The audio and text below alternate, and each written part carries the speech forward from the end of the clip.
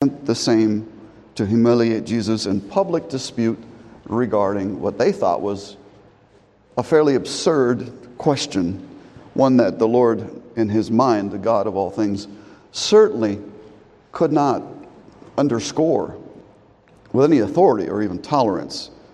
The confusion in heaven over whose wife this would be, if there should be a resurrection. Well, the Pharisees and the Herodians had failed. And Jesus, in that dispute, as you recall, had alluded to a resurrection. Even in the parable of the wicked tenants, there the story goes that the Lord had sent them servants, meaning prophets, all the Old Testament prophets. Finally, he sent his son. And, of course, they cast the son outside and they killed him. But immediately the Lord extends the application of that parable. When the Pharisees objected to that treatment of the son, the Lord upheld Psalm 118. Have you not heard that the stone that the builders had rejected had become the chief stone, the cornerstone? This is the Lord's doing, and it's marvelous in his eyes. And so we see there an allusion that the one that they had rejected, killed in the parable of the tenants, actually had been exalted, raised up. And that is the teaching of the resurrection. Now that might have raised it must have irritated the Sadducees, because that's one of their key tenets of their sect, of their little party. All right. And so they try their hand at another dispute with evil motives, and with motives not to glorify God and his truth, but to glorify their own cause and their own reputation. The teaching here this morning is this: that the ignorance of Scripture, combined with no faith in the absolute power of God, will have even God's covenant people overlooking basic biblical truth, such as the resurrection from the dead. Let me just say it again. If you don't know your Scriptures, and you don't believe in the power of God, the absolute, almighty, infinite power of God. That's what we mean by power. His power is not limited. He's God. If you don't know the Scriptures and you don't believe that God is God, even God's own people will be apt to overlook the most basic of all doctrines, even such a one as we have here, the resurrection from the dead. I want you to take that home and think about it. I think if you do that, you'll be able to find your own application. But I'll help you here this morning. In verses 23 through 28, we see this, that Jesus' enemies will try to discredit him by using absurd arguments against the resurrection. They'll come up with all kinds of things, as the Sadducees have. You know, the Sadducees were an important religious sect. They had their following. They had their schools. They had their zeal. They had learning. They had learning. The Sadducees were biblical liberals of their day, however. They were progressives. They took some liberties, and they were known as the pragmatists. If something could not be useful in this life by the teachings, they tended to say, well, that's very nice, but it's a pie in the sky by and by. They needed something that was more tangible. They needed something that was more something you can touch and hold and see. Of course, the things that are seen are all going to be shaken. It's faith that with spiritual eyes are able to see the invisible. That's the whole narrative, my friend, of the Bible. God himself is a spirit and he's invisible. Nothing practical about God in his essence. He's altogether above all created matter. So there were practices, and so they believed that there really was no afterlife, no eternality of the soul. The soul is with us, and when we die, it flies back somewhere, and it's gone, and its life is gone. And so the resurrection from the dead, they would regard as beyond the Scriptures. It's a little bit like many people today who claim themselves as academics. They are degreed and they belong to important institutions throughout the world, but they are very unsure of anything regarding Jesus' physical, historical resurrection, and hence our own physical, historical resurrection on the last day. I mean, a liberal, in that sense, continues to be somewhat of the same stripe today. A liberal is a liberal. The Sadducees knew that God could not contradict himself. And so they weren't completely abandoned of all logic, okay? And in the very case that they bring to Jesus, they show their interest in some kind of pattern of truth. They present a plausible case to Jesus of an apparent contradiction. And we know, and they knew, that God does not, it's impossible. It's impossible that God should contradict himself. He knows all things and holds all things, and not as we do in terms of syllogisms, with a major proposal, a minor proposal, and a conclusion. No, the Lord sees all things in one intuitive moment, in all possible things, even things that are not and have never been created. He sees all things all at once in intuition, and so he will certainly never fall into a contradiction, never. The purpose then was to, probably twofold, to prove that the Sadducees, they were the people. They were the standard. They were the ones that had it together, the orthodox. And then also to prove that Jesus was a false teacher. And if they could shame him publicly and show that he was teaching absurdities, that would be the quickest fruit. It would be to discredit his ministry. His followers would just say, I don't know. I mean, boy, he didn't do so well in that public debate, did he? You know how that goes. They wanted to discredit his ministry. Now, I want you to understand the background to the case that is cited here by the Sadducees. It involves what's called the Levirate law, and the Levirate law is commanded by God as part of the civil law of Israel. It was binding to Israel as a church underage, and the civil law took the kernel of the moral law, the Ten Commandments, and applied it in specific cases.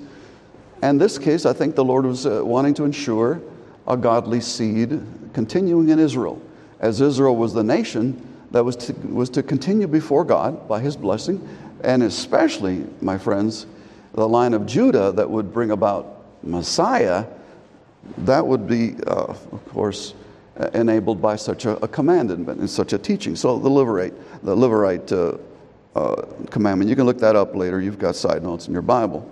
The civil law commanded the remaining brothers of a deceased brother to marry his childless widow in order to continue this family line for the sacred seed, for the glory of the promises of God. Now, to us in America today, we've got some married people that just celebrated their marriage last week. This sounds like a very unusual commandment, I know. And you're kind of hoping that, that Vega is not theonomic to the extent of theocratic, that he's going to apply hard on this. And I'm not. I'm not at all. I'm not going to apply this rule at all. The rule is wholly abrogated with Israel being cut off as a covenant people of God. However, the Sadducees were still under that law. And Jesus was still under this law. And so he needed to explain it. The problem here, as presented by these Sadducees, is if all the brothers and the one woman are resurrected from the dead. Okay, now we've got 7 men, we've got 1 wife, they're all resurrected, they've got their bodies back. They knew that the resurrection it was a bodily resurrection. They knew that, at least in the proposed doctrine, which they considered false. If all the brothers and the one woman are resurrected, indeed, from the dead, who would she belong to in the future life? Now, the Sadducees understood by that arrangement that would be confusion. That would somehow amount to some kind of jealousy or strife. Certainly it was abnormal. It was not the original intent by creation.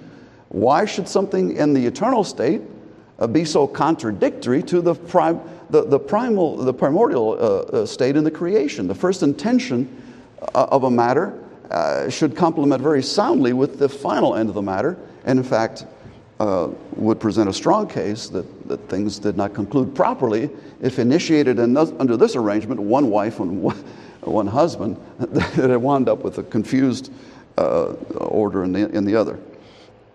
But, they knew that God in eternity would bring order. The world fell into disorder. Maybe they understood some of this disorder, because they were interested in practical matters, and practical things are applied wisdom to bring out the good out of whatever has gone wrong. But God in eternity brings order out of chaos, and not this situation. So the Sadducees thought their argument was really without any loopholes. I'll use a word. I'll teach you. I'm learning English all the day long because I'm not American born, and I like the word irrefragable. It just means that you just can't take it apart. You cannot. This argument is solid. There are no loose ends here, and they really thought they had a tight case against Jesus, and so they argued here against the resurrection, presenting an absurd case, or so they thought. Besides, my friends, here we have a bit of what we call the hermeneutic of Scripture, how we come to understand the laws governing the understanding of the Scriptures, the hermeneutic. How are we going to understand the Scriptures? Well, the hermeneutic of the resurrection is important to note, because the resurrection is not expressly taught or directly taught. It's not directly taught in Scripture. You can't go to a chapter and verse and say this is an absolute case, and there are various other cases that they are taught. Now, in a cardinal doctrine, such as Jesus is presenting, don't you think that there will be a whole lot of other things that would point to that and would be proof to that for the Sadducees and for the whole of Israel? Now, the Pharisees saw enough that they really did believe in the resurrection. And the reading this morning from John, Martha knew and understood firmly that there would be a resurrection from the dead. So it's not the learned, my friends. The Lord can reveal these things to the innocents and even babes, and confound the lives of many academics, many professors, many intellectuals. The resurrection was, however, indirectly taught, but we can sense this, and I'll be quoting some scripture as to how we can see that wasn't the case. Now, my friends,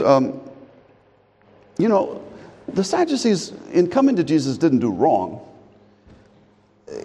We have every incentive to wrestle with God. We had Jacob receiving a new name because he hung in there with God and wrestled with God. He didn't understand that he was sitting in a place called Bethel. That was a very house of God. He didn't know that the blessing was there. And when he woke up, he anointed the rock, and he established a place of memorial because God had visited him, and he wrestled with God. He strove against God and his angel, and he was successful. We can come to God. We can complain to him, as it were.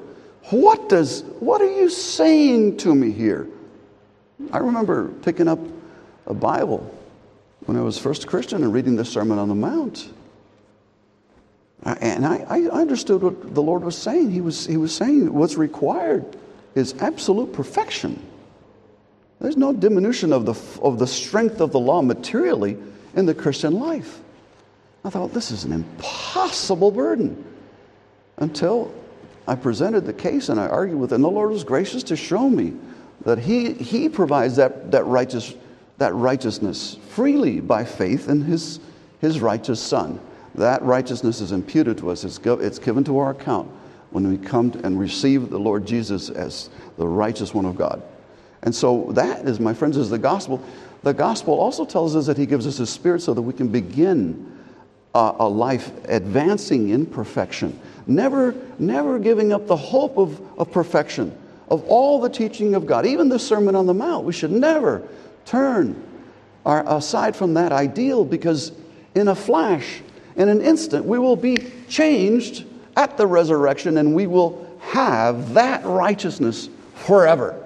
And that's perfectly compatible with God's law. Anyway, I just give you an example of coming to Jesus and wrestling with Him. But my friends, not as the Sadducees did. when we wrestle with God in Scriptures, the first thing we need is faith and patience. Well, the Lord might answer us even before we have our question. Have you ever seen that? You just pondered something, you forgot about it the next day or next week. It comes up in your reading and say, oh, the Lord has read my mind. He knew that I was striving with this, and now He's given me the answer. And wow, you can thank Him for that. But these Sadducees have something else in mind. And even at the refute, as we'll say, they didn't cherish Jesus' wisdom. They didn't love His teaching.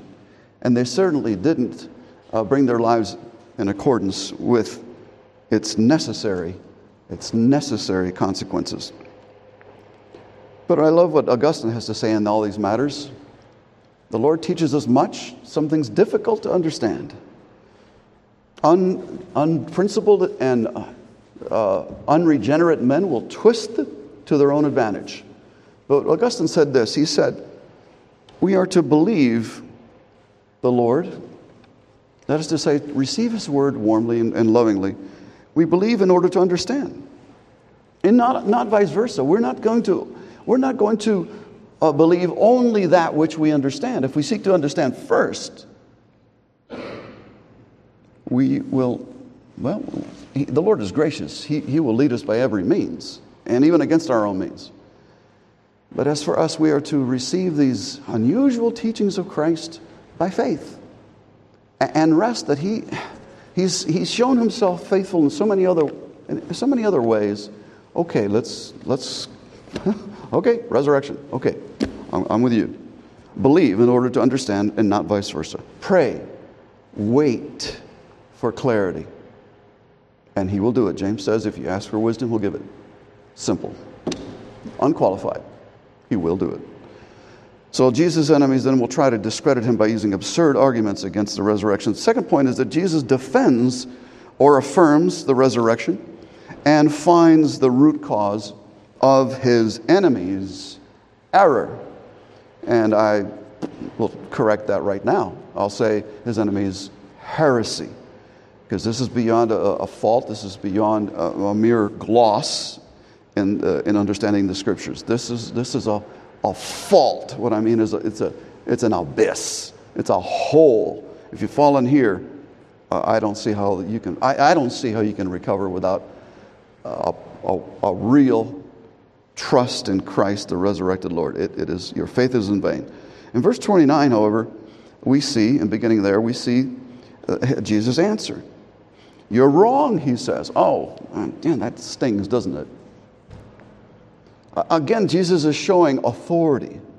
What Jesus is demonstrating here is the whole contest in the 22nd chapter of Matthew about why Jesus has come riding into Jerusalem in a colt, why he's upset the tables and the money changers, why he's arranged in Luke, I think it's in Luke that announces he made a whip of cords and just flogged everybody out of there. What is this madman doing? It's a matter of authority. And that's the first question that was, by what authority do you do these things? So Jesus, in His own authority, says, you are wrong. And here's why you're wrong. You neither know the Scriptures nor the power of God. And then He explains the doctrine of the resurrection. Jesus then defends the resurrection and finds the root cause of His enemies' heresy. And the way He answers, and again, I want to establish that this is a cardinal, a foundational, a basic teaching. All basic teachings must affirm the truth of God's person or essence in a way. That's why every Christian heresy has its error in some bad view of Jesus Himself. The early church history is full of heresy, and the most pernicious ones were all Christological. Well, in the Old Testament, this would mean that the maximum errors have to do with who God is in His essence Himself. And the answer, the rebuttal, the reply that Jesus gives us is by mentioning the most basic teaching of the Old Testament itself. The name of God. I am Jehovah. given in Exodus 3:6 as he introduces himself to Moses as the God of Abraham.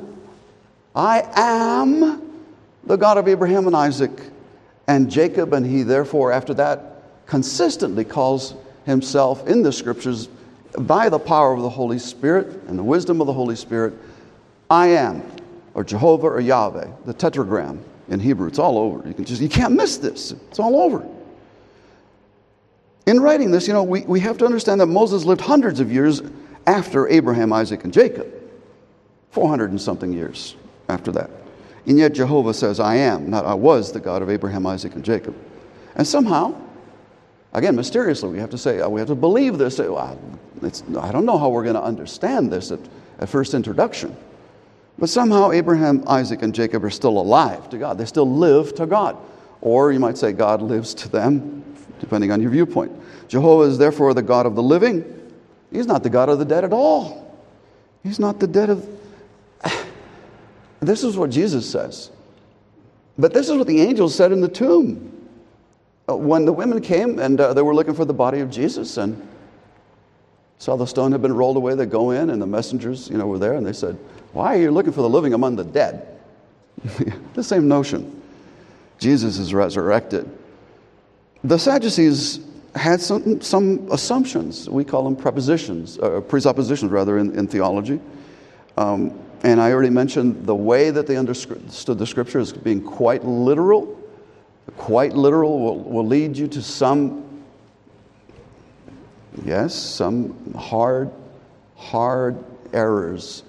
If you take the Old Testament, and quite literally, many things are literally fulfilled. Some things were very symbolic. That's another huge exercise in how we understand the Scriptures. But the Sadducees' presuppositions and their hermeneutic were sufficiently wrong, and therefore, when you start off on the wrong foot, it's tough to dance the tango. You're not going to succeed. They started off on a wrong foundation. No matter how much clever and true wit you apply by the way of logic after that, you're still lost. The Sadducees are also wrong to extrapolate human conditions now, temporal matters now, the world as it exists now, as fallen from those in the new heavens and the earth at the resurrection. In the coming back of the Lord Jesus, all things will be new. The trumpet will sound, the dead will rise, the dead in Christ first. All bodies will rise. Well, I'll get to that in a minute. And then begins a new order that will even far exceed the beauty of our original paradise. They were wrong to extrapolate. Tomorrow will not be the same as today, only more so. That's the thinking, that's the mindset of the wicked who are drinking the abundance of wine.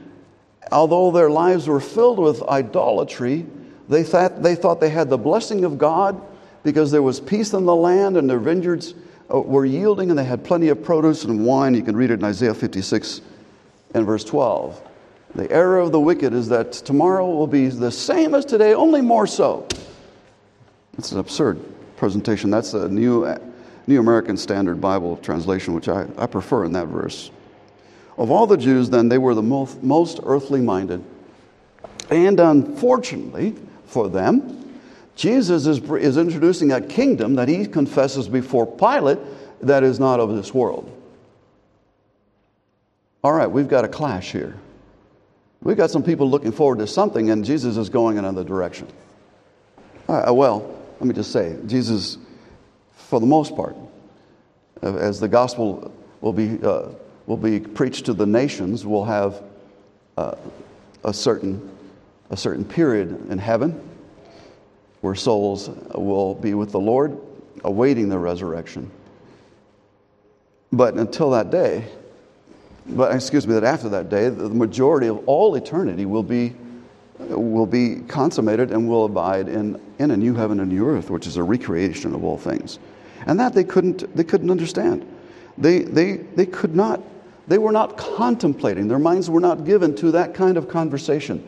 the renewal of all things. As Peter says, the times of refreshing.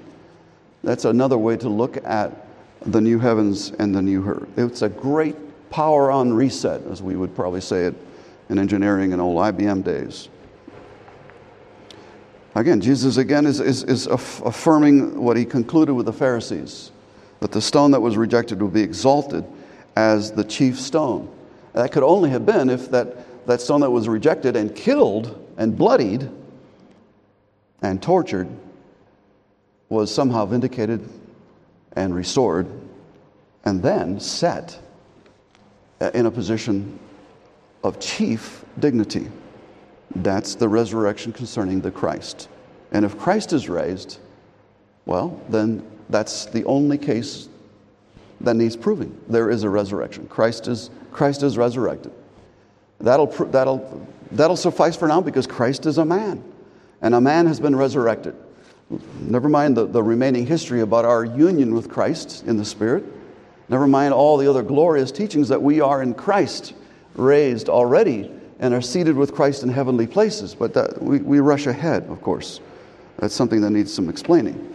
Jesus defends and affirms the resurrection and finds a root cause in this heresy. And Jesus diagnosed the root cause. And here, not only is a root cause harming these people personally, that it's a root cause that is harming these people as a sect, as a branch of Judaism. In other words, this is schism and heresy. Heresy is bad, but when heresy gets organized, it presents a schism in the body of God, in the body of Christ. And that's pernicious, and it's a very bad witness to the nations, as if God spoke to his people in confusion, as if they had a heavenly Father who could only babble. And that's, of course, babble is what happens in Babylon when the nations get confused. And God is not a God of confusion, disorder, or anything of the like. Jesus diagnoses the root cause then. They did not understand the Scriptures. That is to say, they read the Scriptures. They could recite the Scriptures. Every proof text that I'm going to bring up here about the resurrection, they knew and they could recite from memory. Maybe some of you can as well. But they would do so without understanding. They couldn't put the dots together. They didn't bring it together wholesomely. The resurrection indeed was taught in the Old Testament. And Jesus is not really teaching anything new. Do you realize that the faith of the Lord Jesus Christ is the faith of the prophets of old and Moses? This is not something completely radically new. And the people, Christians today even talk that way, but it's because they don't know the Old Testament. Oh no, they read the Old Testament. Oh yeah, they know some things about the Old Testament, but they haven't connected the dots either. And that's why I'm making this with some stress. The resurrection was taught in the Old Testament, but it's arrived at through Scripture, by the illumination of the Holy Spirit, with careful thought, with some meditation, and keeping in mind necessary consequences of what you're reading. You're reading between the line. You have a major and a minor proposition. If they're tight, if they're biblical, then the conclusion is also the Word of God. Now, that says a lot about how God helps His people think through things, the illumination of the Holy Spirit. It also has much to say about how God has placed dignity in man, giving him true thought and reasonable powers, a reasonable mind. And we have the mind of Christ in the Spirit, in the Word, when we have it right. Here are some of the various scriptures that will prove my point. A beautiful one you can turn to is Job 19. I just love this. Job is in a real mess. He's suffering. Where does he take consolation?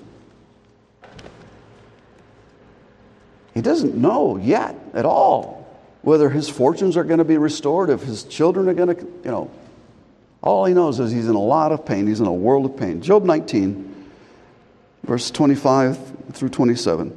I know that my Redeemer lives. Wow. Job is probably one of the oldest Old Testament books. One of the first ever written. And here, Job, suffering Job, says, I know that my Redeemer lives. And at the last day, as Martha was confessing, he will stand upon the earth, and after my skin has been thus destroyed, yet in my flesh I shall see God, whom I shall see for myself, and my eyes shall behold, and not another. And it takes your breath away. The faith of that man, having no other scriptures, just the oracles and godly parents, and perhaps a godly uncle here and there who taught him the ways of the Lord. Psalm 16 we sang, didn't we?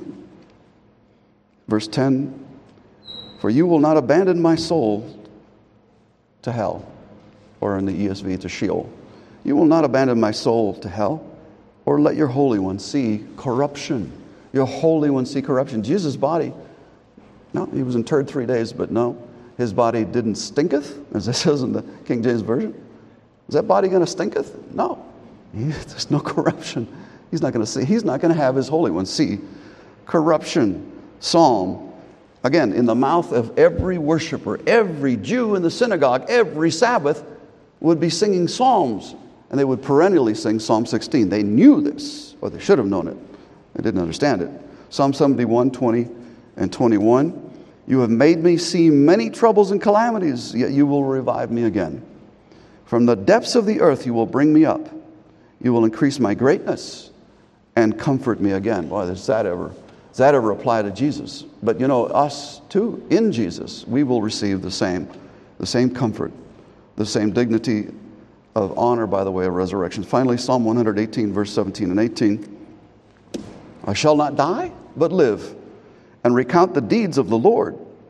The Lord has disciplined me severely, showing that he is truly, the psalmist here is truly a son of David, the Davidic covenant main feature that his sons will never be discarded, never be condemned, but that if they err, they will be disciplined. And here, in the Spirit, this psalmist says, the Lord has disciplined me severely, but he has not given me over to death. People would sing that perennially in the synagogues. Even as people were dying, they would hope against hope as Abraham. And that's the faith of Abraham, my friends, in the Old Testament. The Sadducees did not know and understand the teaching, so therefore they did not experience anything of it.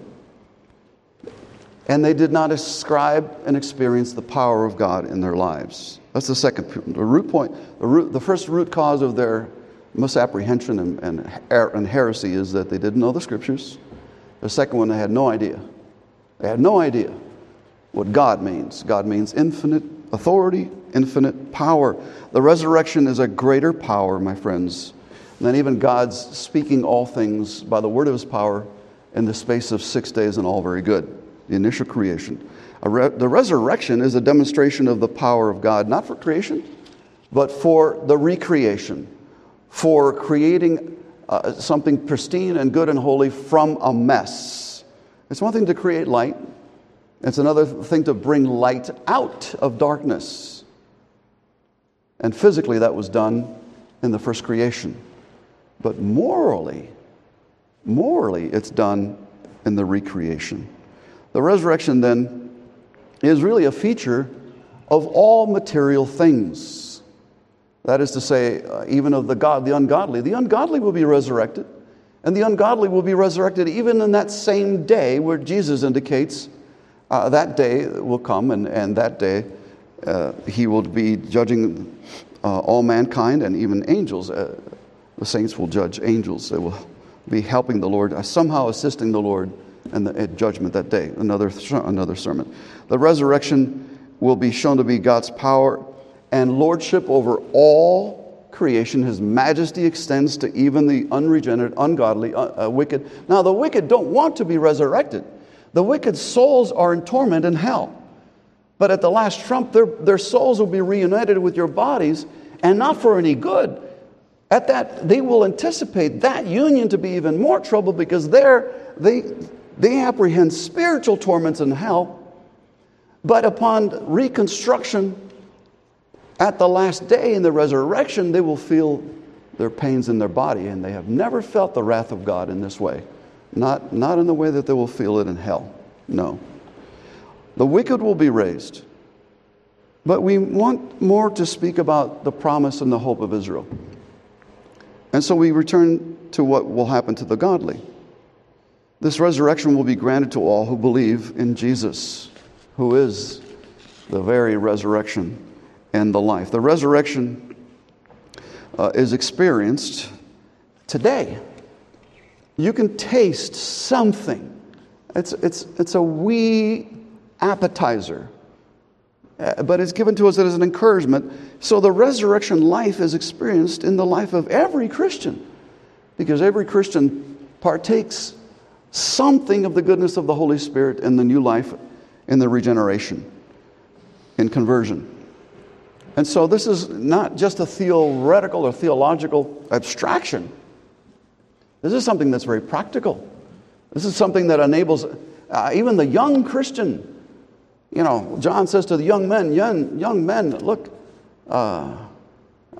you're doing fine. Your faith has overcome the world. You've already overcome the world. And who overcomes the world but he who believes in the Lord Jesus? Why is he overcoming the world? Because a new world order has come in, a better and more godly one, an order of light and not darkness. The resurrection then is a known experience today. And it's a foretaste of heaven. And it is a great it's a great foundation, the necessary foundation for all of our growth in holiness and sanctification. And it also is the very reason why we're sanctified. We're sanctified now and kept positionally in Christ, and nothing can harm that. But in actuality and in experience and in time, we are also sanctified truly as we're growing in grace and partaking more and more of the divine life. So the power of the law, be ye perfect, is still materially before us. My friends, are you consistent in your study of Scripture? I'm not saying that you should read it. We need to be paying attention to everything that we present in the order of worship. You'll see there's a theme here. There's a theme here about the wisdom of God and the power of God, and that's reflected in the hymns and in the readings and hopefully in this sermon. But on your own, are you rehearsing these things? Do you remember anything you hear here? Do you take your bulletins home and rehearse the Scriptures? Look, the worship hour is the hour of power. You've got to understand that Sunday is the market day of the soul, and God works more intensely in this congregation upon an order of worship than he does anywhere else. And so you might go to every number of books, any number of teachings, but if you're not taking the gleanings from this instruction and this hour, then my friends, you are impoverishing yourself. You're not hurting God by it, you're hurting yourself. You're hurting yourself. And you need to study. You need to study what the church is going through in the lesson series in Matthew and other places. You need to study on your own to know how all this is consistent with the rest, the body of the Scriptures. Read it, yes, but study it. Meditate. Cogitate. Ask hard questions. I had a good question presented to me by a teenager in my study this morning. It had to do with an apparent gloss in the Scripture. Some people don't wake up and ask those kinds of questions until they're in seminary. That's a good question. We need to ask questions. Do you seek to understand? The Word of God is not the word that is sounded in your eardrums. That percussion there of some frequency of sound is nice, but that's not the power of God. The power of God is in the Word understood. And any Scripture that you leave behind, especially a cardinal Scripture, you do not understand is to your harm. You need to know all these things. You need to know the full counsel of God. Jesus says, teaching them everything, teaching them all things that I have delivered unto you. And lo, I am with you always. If he's with us always, he's our help. He's going to help us understand the whole of the Scriptures. And the reason, my friends, that you balk at this is that you don't understand, really. You have not come to terms with the power of God. Say, Lou, I'm not like you, Pastor. And when you tell me that you need to be studying and reading, I'm not inclined. Well, have you asked God to make you inclined? to love His Word? Don't you know that God can take your heart that is so laden with the love of the world, the love of the flesh, and He can change you? But you need to ask Him. Ordinarily.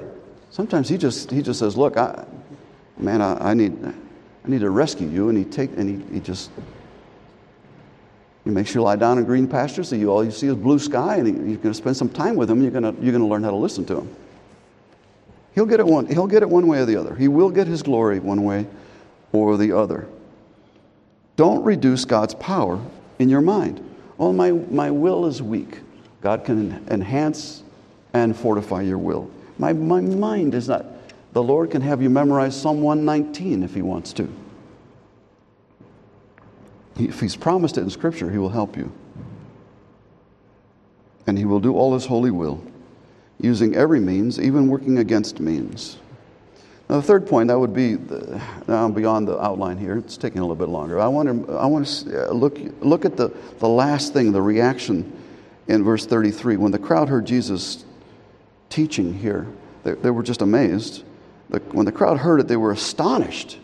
They were astonished at His teaching, because Jesus' wisdom and knowledge of Scripture is astonishing. Jesus is not going to teach you about planetary science or quasar theory or the black hole. The topic He's interested in is the revelation of God. And that should be the main topic that every Jew is interested in, and a good pious Jew was interested in. And so His knowledge of Scripture was astounding, and the application of that knowledge is astounding. And that's where you know where a person knows. Because you ask yourself, what is this person doing with what he knows? Does he love it? Does he use it? Is he zealous for it? Will he protect it? Will he tell other people? Will he keep it pure? Or are you a minimalist? Oh, we're Calvinists. As long as we believe we're saved. And say, This is not a minimalist Lord that we serve. He's a fulsome teacher, and His Spirit leads us to a fulsome Christianity. It's astonishing, the wisdom, because, of course, Jesus is the prophet anticipated and prophesied by Moses in Deuteronomy 18 and 18. The crowd sensed this. The uninformed, uneducated crowd sensed this about Jesus. And they were more objective, because the problem is, if we commit ourselves to certain platitudes, certain presuppositions, a certain sect of Christianity, it binds us, it fetters us. It's very difficult to get under a false construction of Christianity. Hardly believable that there's any other possible theological answer. And of course, the obstinate religious leaders ignored it. They would ignore this. This is utter shame. Where children and infants recite the praise of Jesus riding into Jerusalem, heralding Him as the King, and the religious leaders saying, "What is wrong with you people? What is wrong with this man who's allowing these kids are screaming out hallelujahs? Isn't this blasphemy?" Obstinate, shame. Shame for the Christian, shame is a foretaste of discipline. If the Lord rebukes you in His Word, if you're rebuked in public by a friend or by an elder or another Christian, you take that as a warning. Shame is a foretaste of discipline from the Lord, but to the unregenerate, shame is a foretaste of God's judgment. Because that's just as Jesus hung naked on the cross in the most shameful way. He represented our shame under the wrath of God. And so, my friends, we need to repent when we're wrong, dead wrong, about our presuppositions, about the way we handle the science of our understanding of how we are to treat Scripture. We need to repent. We need to admit that we're wrong. We need to change from proud people to meek people. We need to become as babes. Otherwise, we will by no means enter We will by no means enter heaven if we are proud Sadducees. Foolish, proud, in a word, lost. Jesus' wisdom and knowledge of Scripture is astonishing. He is the prophet. He is our sure light. He is the way and the truth and the life. Let me bring this to a conclusion. Ignorance of the Scriptures combined with a lack of faith in the power of God will have even God's covenant people overlooking basic biblical truth, such as the resurrection from the dead. My friends, error leads to weakness, to joylessness, to the Lord's chastening if you're a Christian. Error leads to division in the home. Error leads to division in the church. Strive to believe rightly, or you will hurt yourself. And the Lord, you will sense the Lord's displeasure. The church is to be a seamless garment in the bond of the unity of the Holy Spirit. You introduce error, you wreck that unity. You spoil Jesus' garment. You are to study all of Scripture. I know you probably might present a strong case. I hate the book of Obadiah. Well, no, give it another shot. Okay, study all of Scripture. Do you have a reading plan? Do you have a study? Do you have a study plan? Do you have Bible study resources? You have a dictionary, a lexicon. You have maps. You have one or two good commentaries? Those are the tools. But most importantly is you need prayer. You need faith. And if Jesus is your master teacher, you will be led forth in these things. So you pray in His name. And you ask Him for the understanding. And ask Him for the grace to apply these understandings skillfully in wisdom. My friends, let me just show you something. If you skim Exodus 3, verse 6, you're going to miss the beauty of it. But if you pause and you meditate it and you contemplate, you'll see that even Jehovah's name, I am, a single noun, or even in the verb form, to be, a verb can communicate essential doctrine. I am the God of Abraham, Isaac, and Jacob. How can that simple statement be so critical and convey so much? And yet it does. That's why we study. And that's why, one of the great reasons to read Hebrew is it'll slow you down because you don't know Hebrew and you have to look up everything, and when you look up, you learn. It's a slow reading, and we need to learn how to read slowly. Patience is required of all of us. We have to be patient with people that understand less. We have to encourage them.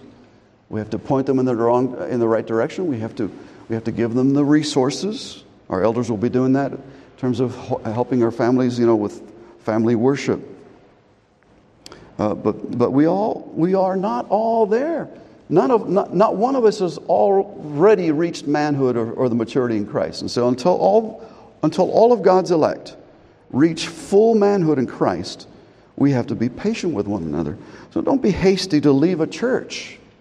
Don't be hasty to cause schism by the injection of a doctrine. If you're serious that this doctrine is right, argue it before the church. Argue it before the courts of the Presbyterian Church in America. I'm sure there's somebody somewhere that you can bring in as a theologian to give you some assistance. But argue it. Be a man. Be a lion. If truth is that important, you argue the case. But if it's not that important, then leave the church alone. Don't split it. There's no other choice. Either be a man or be a coward. Much comfort then here in the doctrine of the resurrection. To know that something as familiar as your own body is going to be with you forever, but improved, free of pain, free of aging, finally, free of every weakness. That is something that is so comfortable that that the Lord will remember you. Even in your grave, your body is united to Christ in the Holy Spirit, awaiting the resurrection. What a comfort. We inter our dead, but the Lord Jesus is with them. And I don't mean just as He's omnipresent. No. By union in the Holy Spirit, they still are in. That dead body of the Christian is not really dead as we would classify deadness, because that dead body awaits as a seed, as a corn niblet, waits for springtime to sprout. That's what that body is doing in the grave. So comfort yourself. Apply this teaching of the resurrection to yourself. Now, my friends, do you believe in the resurrection? Then you need to be a witness to the resurrection. And the best way to do that is to witness to Jesus' resurrection. A lot of people, I go to my friends all throughout various places, and they love to tell me that they believe in an afterlife, and they'll be somehow reincarnated. Although, I ask them for some kind of authority that would prove that and they don't have any. But they'll tell people. The way the Christians announce the resurrection is by leading the resurrected life. Newness of life. Love, joy, peace in every trial. Loving your enemies. Forgiving those who trespass against you.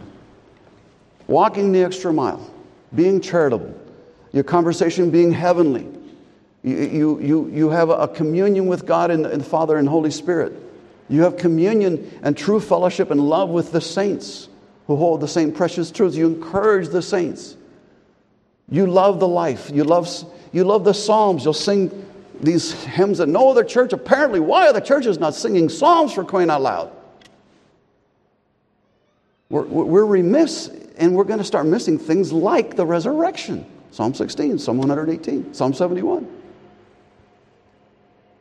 Are you a witness to Christ's generation, to the resurrection? Walk, pray, sing in newness of life. And that's all there for you. Well, how? That's not me. Christ can make it you. The gospel receives sinners. And God receives you fully as you are. And He will pardon and He will receive you in His bosom, and He loves you and He will forgive you your sins and give you everlasting life. But then He places His Spirit in you. And that Spirit will cause you to walk in newness of life. The two go together. So believe in the Lord Jesus and all of His fullness. He's your prophet. He's your priest who died for you and resurrected. And He's your king now. So believe in that Jesus and receive Him as He is. And then by His Spirit, by faith, walk in newness of life. That's the Word of God for you today. Let's pray. Lord, we thank You for Your scriptures, and we thank You for our mighty, wise, and powerful God in upholding a most comforting doctrine. We pray, Lord, as we have heard Your word, that it would abide in us, that we would bring, Lord, the necessary fruit, the seed of Christ in us. May it produce all manner of bountiful fruit, which You seek in Your vineyard. We pray this in Jesus' name, amen. Let's have an offering, please.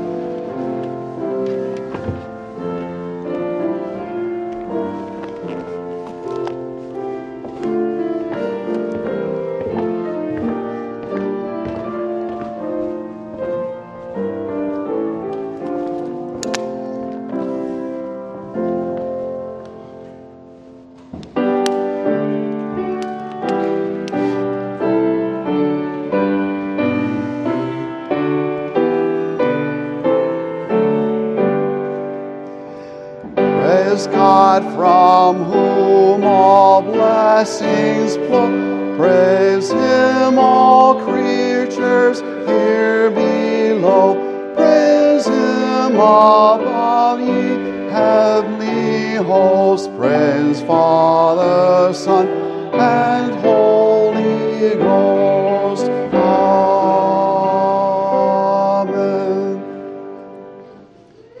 Now, Lord, we bow before you. You are the King of all things. You yourself own all things. So we give you back only what is yours.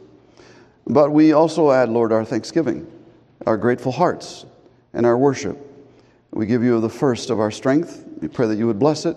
Pray that you would sustain our church. We have various trials, and we Lord, are in difficult days. Your church is under pressure in so many ways, and we feel it here sometimes. So bless and sustain not just this church, but through our charity, other churches, the poor in our neighborhoods, and every other thing that carries the banner of Christ through such funds. And bless the giver as well, Lord. In Christ we pray, amen. Let's sing our last anthem. It's the Day of Resurrection, number 267. And you will...